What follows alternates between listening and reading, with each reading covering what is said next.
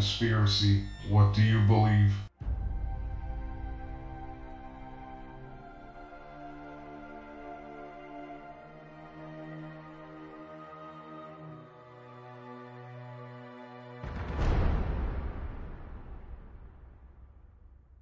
Welcome back to Conspiracies, What Do You Believe? We hope that you are enjoying the episodes and hope you will enjoy all the upcoming episodes as well.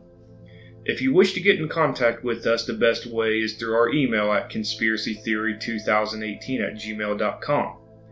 It will be in the show's notes, and if you have been to our website, we haven't been able to update it. I'm currently looking for a new host to put our website on. You can also find us on Facebook and Twitter. And with all that being said, we're pleased to bring you episode 11, Pythagoreanism. Oh, and be ready for us to mess up some of these names. We're not trying to do it on purpose. Was Pythagoreanism an occult? The definition of an occult is the knowledge of the hidden or the paranormal, contrary to the facts and knowledge of science. But before we can understand Pythagoreanism, we need to look at the man who started it, Pythagoras. Pythagoras was born around 570 BC and died around 495 BC. Pythagoras' birth. Nicarchus, Pythagoras' father, was in Delphi on business. When he and his wife were going to leave, they consulted with an oracle to see if they would have a safe trip home. The oracle was Pythonus, priestess of Apollo. She didn't answer them about the trip, but told them that the wife was pregnant and it would be a son. He would exceed all men in beauty and wisdom. He would contribute to a lot to benefit man.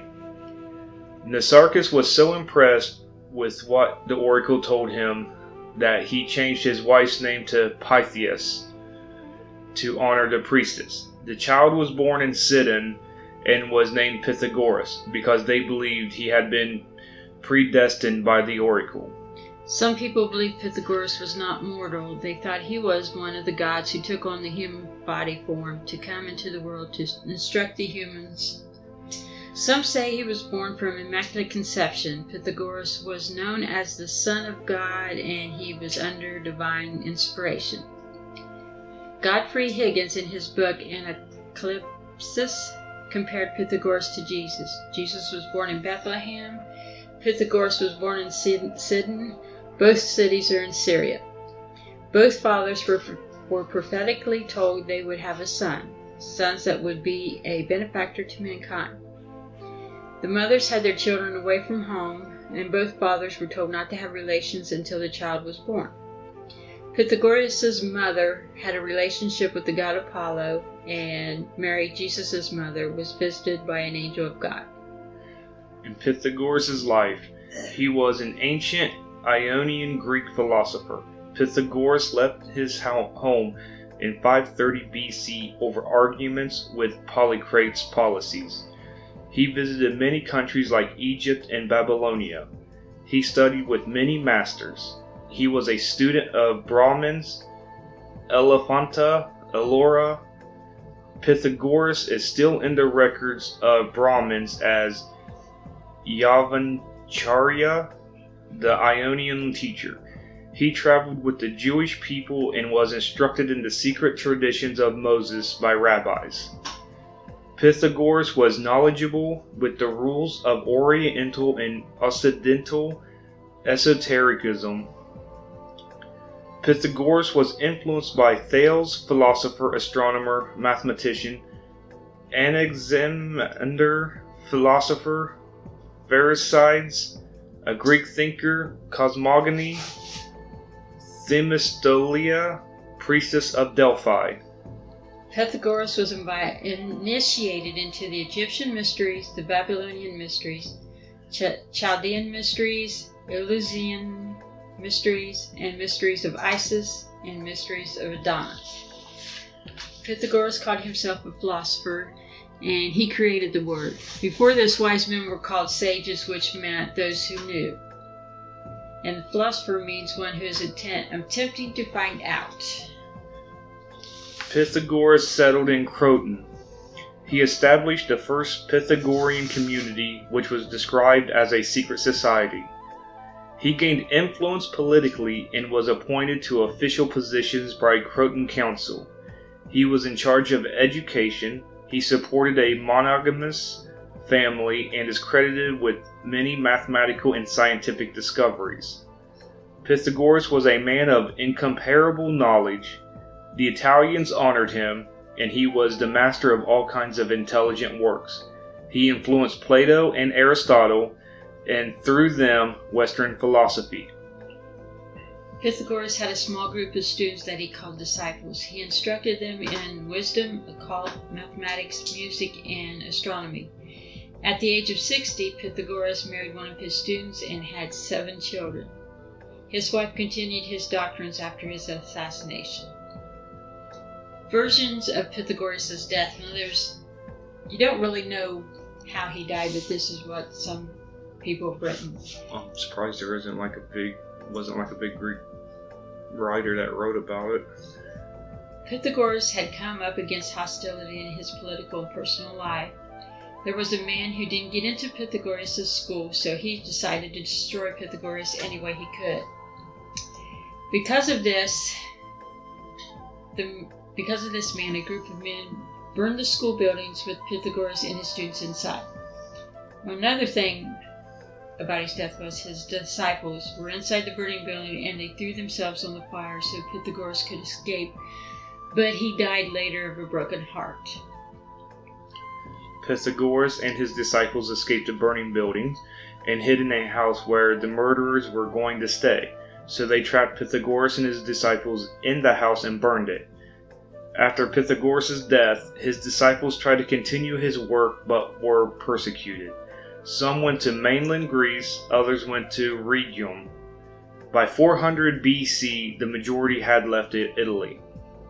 His disciples called Pythagoras the master or the man, never by his given name. Very little remains of his greatness. He never spoke bad about or to anyone. He initiated his students by a secret formula. He was considered a god instead of a man. Okay then. Pythagoreanism. Now we got to look at that. Pythagoreanism is based on the teachings and beliefs of Pythagoras. There were communities in Magna Graecia and Croton. They followed the Pythagoreanism code. They adopted an exhaustive life of intelligent, strict diet, clothing, and behavior. Teachings on metaphysics, or transmigration of souls. Every soul is immortal. Upon death, the soul enters into a new body, which is reincarnation. Pythagoras was known as the father of numbers, doctrine of musica universalis, the planets, move according to mathematical equations, producing an inaudible music. So he said that the planets rotated like on music. Yeah. Or from music or whatever. The According to mathematical equation. So basically, how you would read music is how the way the planets moved. I can't read music. Well, then you're screwed. Yeah. Pythagoreanism had an influence in Rosicrucian and Freemasonry, similar to Orphism. The Brotherhood of Pythagoreans was the study of mathematics. The sects were closed societies. Students were chosen by merit and discipline. They had a rule of 5 years of silence. They had to take a test to be in the inner circle. They could leave the school if they wanted. Homes were called sites of mysteries. The students had to go through degrees. Students could not have a personal contact with Pythagoras until they reached higher grades. There were 3 degrees. Mathematicus, that's mathematics and geometry, and it's the basis of which all other knowledge comes from.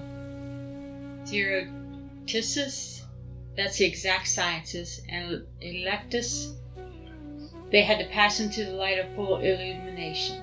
When they got through those 3 degrees, then they were entitled to the secret wisdom. Students had to be thoroughly familiar with geometry, music, and astronomy to understand God, man, and nature. Each student was tested on these. Taught moderation in all things. No crime was equal to anarchy. When you pray, don't pray for yourself. Silence, secrecy, obedience are the cardinal principles. Their God was Monad, the supreme being, totality of all things, first metaphysical being, first thing that came into existence. Ultimate source that wisdom could be aware of was Monad. Monad is cosmogony, supreme being, indivisible, cause of all things, intelligence of all things, power within all things. God, motion, is circular. Body of God is substance and of light. Nature of God is substance of truth. Pythagoreanism had rules of living, bound by secret. Structured life of religious teachings, exercise, reading, philosophy, common meals, music, poetry, recitation, no personal possessions, similar to the life of a monk. The school was for men and women. Women were agreed to be different than men, but not inferior.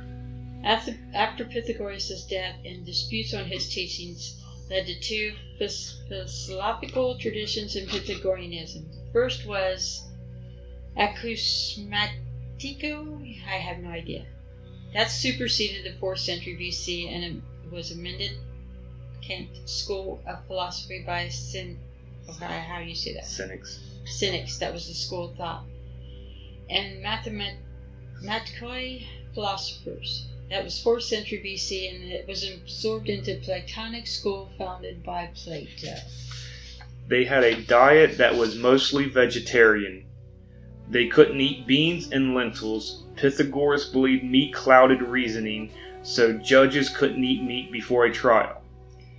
They used poultices for healing, magic properties of plants, sea onions as medicine. They used music as therapy, different songs for different diseases.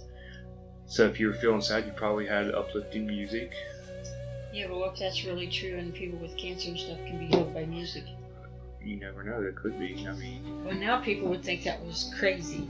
But it could work. I mean, we don't know if anybody actually tries it or not. Well, there probably isn't any record of it now. He said there were healing powers in certain verses from Homer's Odyssey and the Iliad. Well, check see that. I mean, if you've ever read it, I mean... I know, but how's certain verses going to heal you? Wouldn't it be the same? Because certain places in Greece, in the ancient Greek, looked at the Iliad and Odyssey as religious books, so it'd be the same as a Christian reading the Bible or a Muslim reading the Quran. Okay. Pythagoras didn't allow any surgery. He didn't allow disfiguring of the body. It was the dwelling place of the gods, so nobody back in them would have tattoos. Well, tattoos, they couldn't. Or scars, or... Basically, if you were dying of liver failure, you were dying of liver failure. Yeah. Friendship was the truest of all relationships. Relationships were mental, not physical. And knowledge is the fruit of mental accumulation, mostly through observation. Wisdom is understanding the cause of or source of all things spirit rather than form. Some of Pythagoras' students were Empedides, Brontinus, and Phyolus. Lamblichus, an Arab philosopher, recorded 235 Pythagoreans by name. 17 were women. They were described as the most famous Pythagoreans.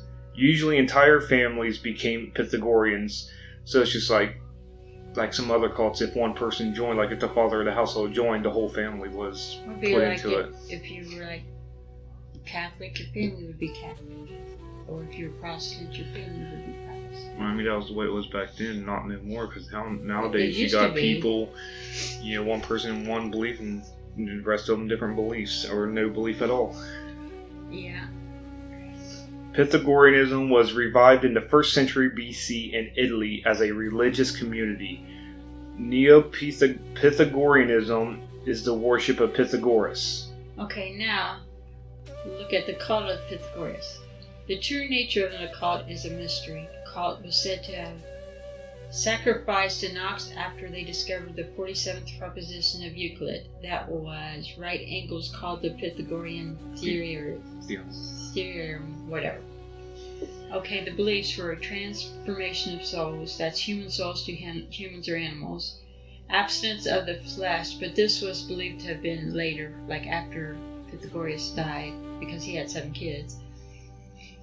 Human souls were trapped in a cycle of death and reincarnation. The only way to break this cycle was to obtain a higher understanding of the universe. There's a lot of religions that believe that everything's going to cycle, and you to get out of it, you gotta become the best you can be. Right.